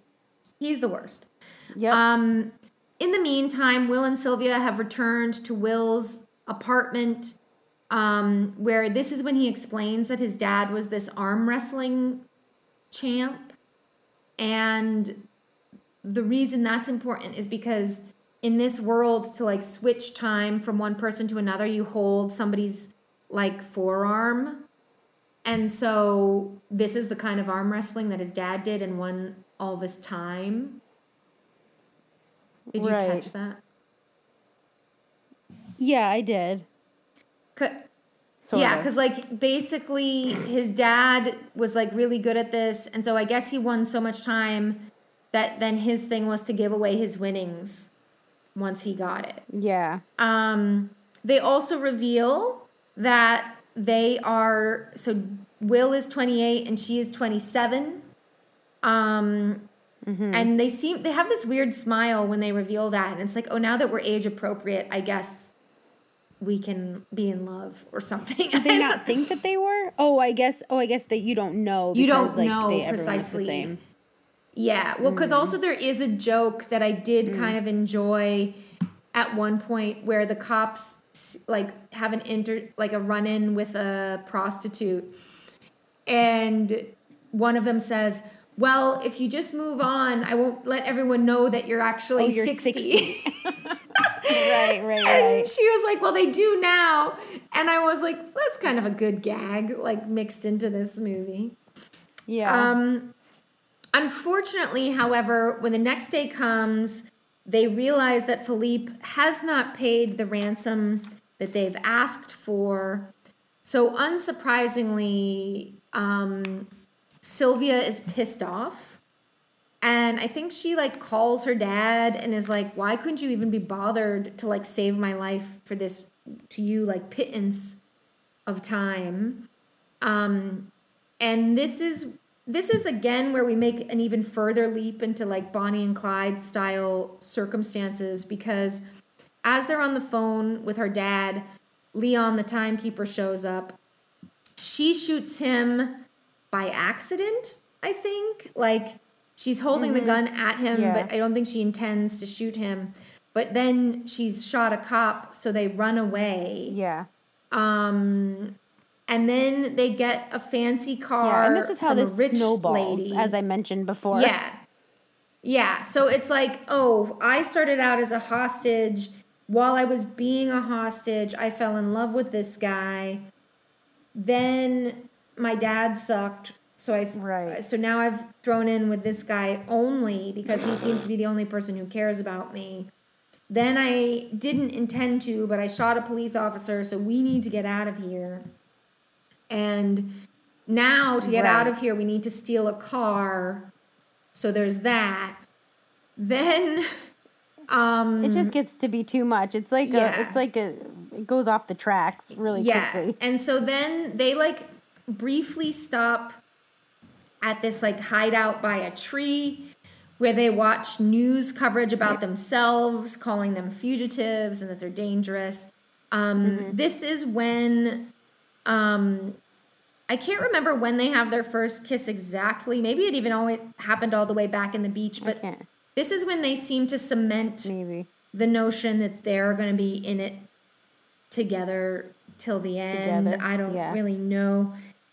Because when they're watching the news footage, she says, we look cute together. And it's like, I know. She liked it. She seems to really be into this whole like weird fugitive life. Yeah. She goes into it. Once she realizes she's in it, then she's like, now I'm in it and I'll just keep it up. Yeah. Meanwhile, back in Fancy Man Land, Philippe is on the phone with his various investors trying to calm them down. Leon, the timekeeper, shows up and he's like, look, you had some plan to rescue your daughter and also not spend this time. I was a part of that. She doesn't want to be rescued. And so she shot me. So she's a criminal now. Whereupon Philippe is like, oh, she's clearly being controlled by this other guy. I apologize for your inconvenience. Allow me to make a contribution. I apologize. Yeah. Allow me to make a contribution. Whereupon Leon is like, keep your time. I don't need a bribe. I'm going to arrest who I'm going to arrest. And now that includes your daughter. To which Philippe responds with, there's nothing that I cannot buy. And that's very much like a rich person. Yeah, like he was never like what I would describe as likable in this film, but he really gets worse over time. Yeah. Meanwhile, this is when Sylvia and Will, this is, I don't know, when they get full into the outlaw mode because they rob a bank. And I guess, because, like, her dad is the bank, like, he owns all of the banks or something. So they're doing it to, like, hurt him, but also, like, help people. So they rob this bank. They take out a bunch of time cartridges. They let people use them for themselves, which, of course, causes chaos in the streets. This, of course, also makes the work of the Minutemen, the gang that kind of keep everything in control in Dayton, their work is now much harder because people are like, you don't control time here anymore. I've got time for myself. This is when, like, Fortis has a run-in with just some random guy he's stolen from in the past. And that guy has a gun now, and Fortis is put out as a result of this. He's just like, I can't deal with this. Who is responsible for my discomfort? And then he sees the billboard with the reward of 10 years for Will and Sylvia. So now they have both the police and this gang seeking them out to try and take their time from them. They've hid out in a hotel where they get followed by the cops, where there's another chase scene. And this is when they're chased through the streets and chased over a rooftop. And as you point out, Amanda Seyfried is in 6-inch heels the whole time. Killed me. Oh my God, it's insane. And they weren't simply just 6-inch heels, but they were the heels that were popular at that time that were a bit like stripper heel inspired. So like the ball of your foot part had a platform, and then your heel was even higher because then they could be like 8 inches, but you know what I mean. Like they're insane. Patently they're not insane. A running shoe. Like, they're like barely a standing shoe. Like, I would not even be able to walk in those. You would be twisting both ankles pretty much immediately if you tried to run in those shoes. Oh, I wouldn't even, like, I literally wouldn't even try. I wouldn't even venture one step of a run in those. I would take them off immediately. But it's funny because I think in, like, there are certain shots where, like, they were shooting them from the front. It sort of looked like they had shoes for her that were the same look. They looked kind of Mary Jane-ish, but they were flat. Oh, I felt like I read them as flat from, like, when they showed her from the front, but it was supposed to be those crazy ass shoes. Yeah, well, and I also felt like I noticed, like, of course, Amanda Seyfried is a beautiful woman and surely quite thin, but in this movie, like, her little legs looked so stick-like. I was like, she needs, like, a hamburger or two. Like, something is weird about this. Nonetheless, as usual, they manage to elude Leon again on this rooftop chase. And they end up in a hotel where, again, a different hotel where they, like, buy out the whole building for their safety. Nonetheless, the Minutemen suss out where they are anyway. And so they bust into their hotel room. So this is what you were saying before, where people are just busting into rooms. Busting in left and right. You can't even have a dang night to yourself. So they bust in and they're like, look, not only are we going to take your time from you, we're also going to, like, turn you into the cops so we get that reward as well. So just deal with that reality. Now, it just so happens that Fortis is the type of gangster that, like, how would I say, like, feels like he's got a conscience or whatever. So he won't just simply take their time. He's like, you and I, him, meaning him and Will, are going to do this weird arm wrestling thing. And that will, you know, set the stage. Because I guess he's, like, probably never lost a fight in his life or whatever. Now, in the midst of this, I forget if it's at this scene or a different scene, but when we're seeing these Minutemen, like him and his henchmen, basically, as I wrote in one of my handwritten notes, it's like the henchmen look so stupid. And particularly there is this one henchman who has a fedora on his head, and he's like making a lot of weird faces. Like every time he's in screen, he's like mugging for the camera in this very particular way. And so he's doing that in this as well. Now, it just so happens that earlier in the movie, because we learned that Will's dad used to be one of these fighters, he's actually like really, really good at doing this kind of fighting. So he wins. Fortis dies. He not only, this was one of those things where it moved so quickly. He knows that if he wins, then the henchmen are going to shoot them. So he wins, and as he's winning, he pulls a gun from somebody and shoots all of the rest of the henchmen, like as soon as he wins this arm wrestling match. So they managed to run away with whatever amount of time Fortis had. And they're back again on a rooftop for reasons unknown. Will is disillusioned because now this is the other thing. They've tried to like quote unquote stick it to the man for no more than 48 hours maximum. And he's like, well, nothing we've done has worked to like upset this time system. And I'm like, why would you never had a concrete plan? You've been winging it this whole time. Why do you think that would upset the apple cart of an entire society? Like, I just... Yeah.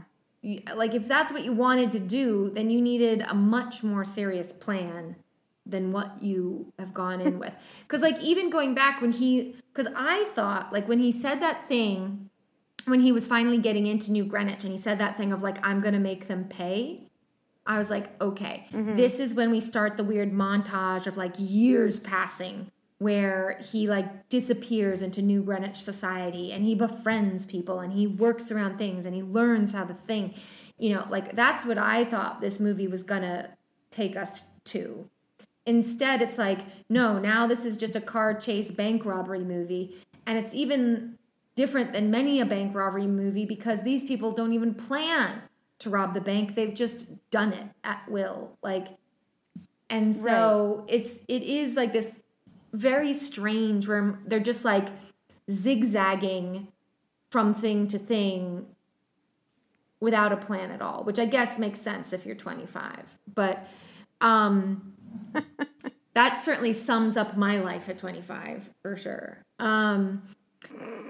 So their final plan is to try and hit people where it hurts, and specifically her father. So they arrange to basically take Philippe hostage at his bank area, and then they steal from him, or what they want from him is he has a time cartridge in his vault that is for 1 million years, which is wild just in and of itself. Wow, that's crazy. And he even says when they take it out of the vault, he's like, that's my first million. Wow. So he has more than 1 million, first of all, which is like shocking. But so they take it from him, and they're basically like, we're going to start spreading this time around, you know, Dayton and elsewhere.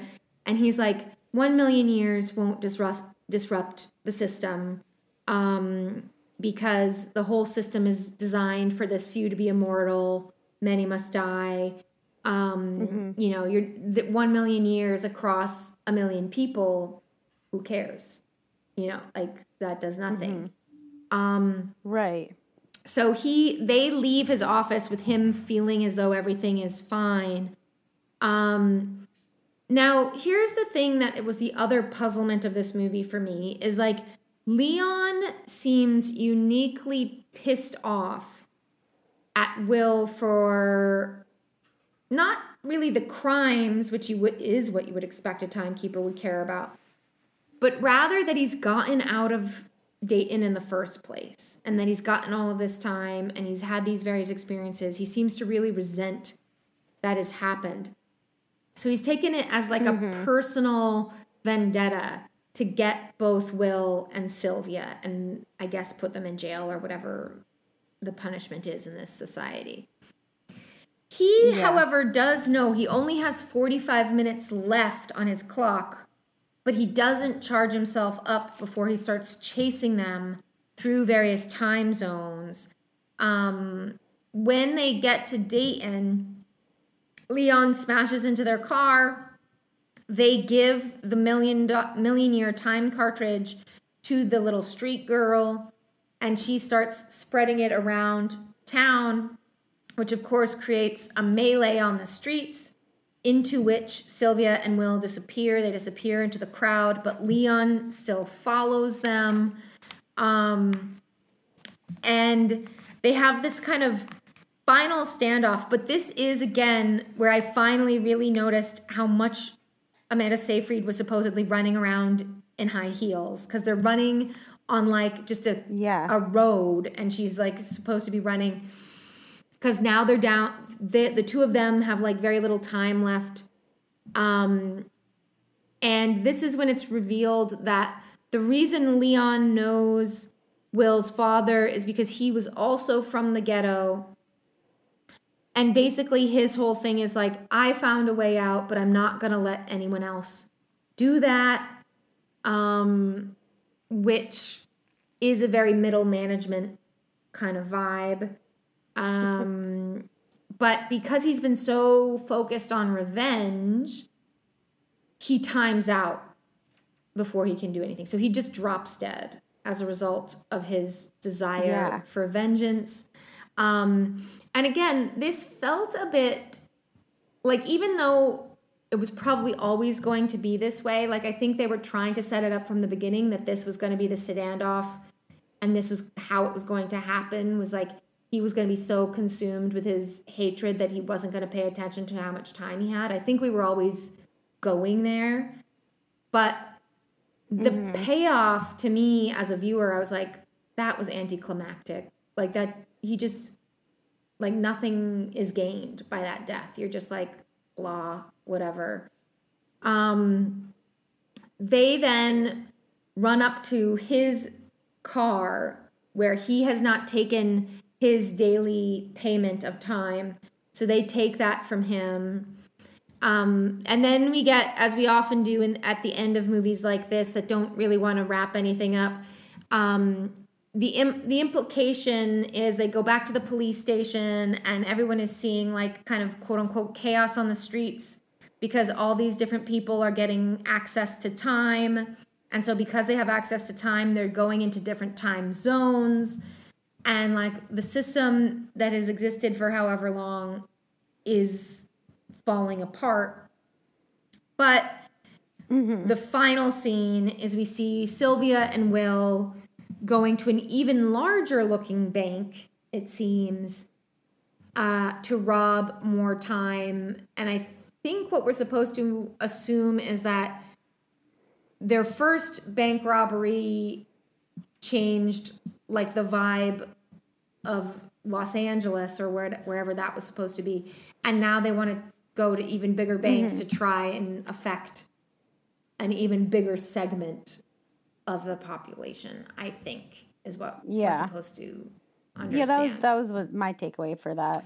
Yeah. And that's it. That's the movie. It's a journey. It's a ride. It's a real journey. Yeah.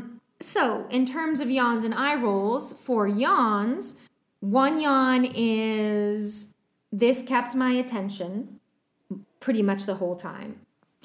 And 10 yawns is this very much did not keep my attention even for 5 minutes. What would you give it?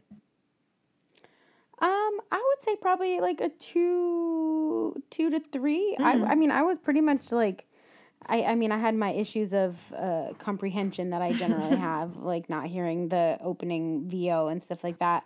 But I was pretty much, I was more in it than a lot of the stuff we watched. So, that's it kept my attention. Yeah, that's a good performance for you to get a 2 to 3. Yeah. Yeah, I would say I would put myself at a 2 as well, because I do, as with many of these movies, I think this could have been trimmed a bit. Big time, yes. There were a couple chases that seemed unnecessary. You know, I think we could have just gotten I mean, to the it's point. 20 minutes above my optimal time of a movie, but yeah. Yeah. In terms of eye rolls, one eye roll being like, I buy into this world, it's acceptable. And 10 eye rolls is like, absolutely not. Like, this was beyond understanding. Yeah. What would you give it? That's tough because I feel like there were some aspects of it I definitely bought into, and then other aspects where I couldn't quite keep up. I might put it right down the middle, like a 5. I felt like some parts of it worked, other parts did not. Yeah. In terms of like the world and what they built. Yeah, I agree with you. I would do a 5 as well, because I do appreciate that this movie didn't just kind of go from exposition dump to exposition dump. I do appreciate that. Mm-hmm. At the same time, I'm like, I would like some fleshing out. There's a little bit of more. Yes. See, I think it's a tough balance in movies, because I was telling you about a movie I watched last weekend where there was literally no exposition. And wait, what movie was that? I think I was telling you about that movie called Tar. Oh, yeah, you did. Yeah. Yeah. And so I really that was one of those movies where, you know, sometimes you talk about a movie where they're like, they think the audience is really dumb with the way that they're treating like everything as like needing to be over explained. And this one I was like, you're going to have to treat me like I'm a little bit dumber, because I am not getting this. So I think that's a tough line in movies sometimes, like for sure, the exposition versus, and especially in one where it's like this different assumed type of world where, in a regular day, someone wouldn't be like explaining it out to you. Right. Well, yeah, because like the characters wouldn't just be like, hey, Burrell, we're getting coffee. Today it costs 5 minutes. You know, like how we always get coffee and you wouldn't do that. Right. You know how we get coffee and it costs time now, not money in the other world that some people might live in? Exactly. Like, I appreciate that it can't do that. Right. But I guess, and this will take us into like, did you like this and would you recommend it? I guess my main issue with this movie is the first half was like a world building movie where, like I said, what I was expecting to happen is we would watch Justin Timberlake kind of quote unquote infiltrate the fancy man world. And then he would develop some kind of plan that would have some sort of one big set piece at the end of like something. Yeah. What we got, however, was like, we're building up to this thing, and now we've got like the rest of the movie where we're just going to go from like we're just going to kind of randomly move between three or four different set pieces at different times, and there's no real connection between any of them. And I was like, well, this is really not what I expected out of this. Yeah. Yeah, and I can appreciate that the structure of the movie, it was not sound. Yeah. Was it still like pretty enjoyable to watch? I'm not going to lie, I did end up enjoying it. So I guess that leads into yeah. So I was gonna say, so for you, you definitely liked this. It sounds like I did. I enjoyed it. Would I recommend it? That might be more like, I'm not positive because it's not the type of movie I would generally recommend. Like, I don't know. I'm not positive if I would recommend it. I did like it. I enjoyed watching it, but there's something that gives me pause as to whether I would recommend that. it. And see, this goes back to my original quandary, which I'm still not sure I have an answer for, which is this a good movie? I can't. Yeah, it's one of those ones where like I would be a little bit embarrassed to recommend it because then if someone was like, "Oh, she likes that," because I did enjoy it, but like I'm not sure that I should have. Does that make sense? Like, yeah, I mean, I will say that I did like this movie. Like, I didn't. Even I sometimes with movies that I pick, I'm like, oh, this feels a bit like a chore, and I'm kind of irritated, or or whatever. This one, I didn't feel that way at all. I felt like there isn't a problem of pacing. I wasn't like twiddling my thumbs.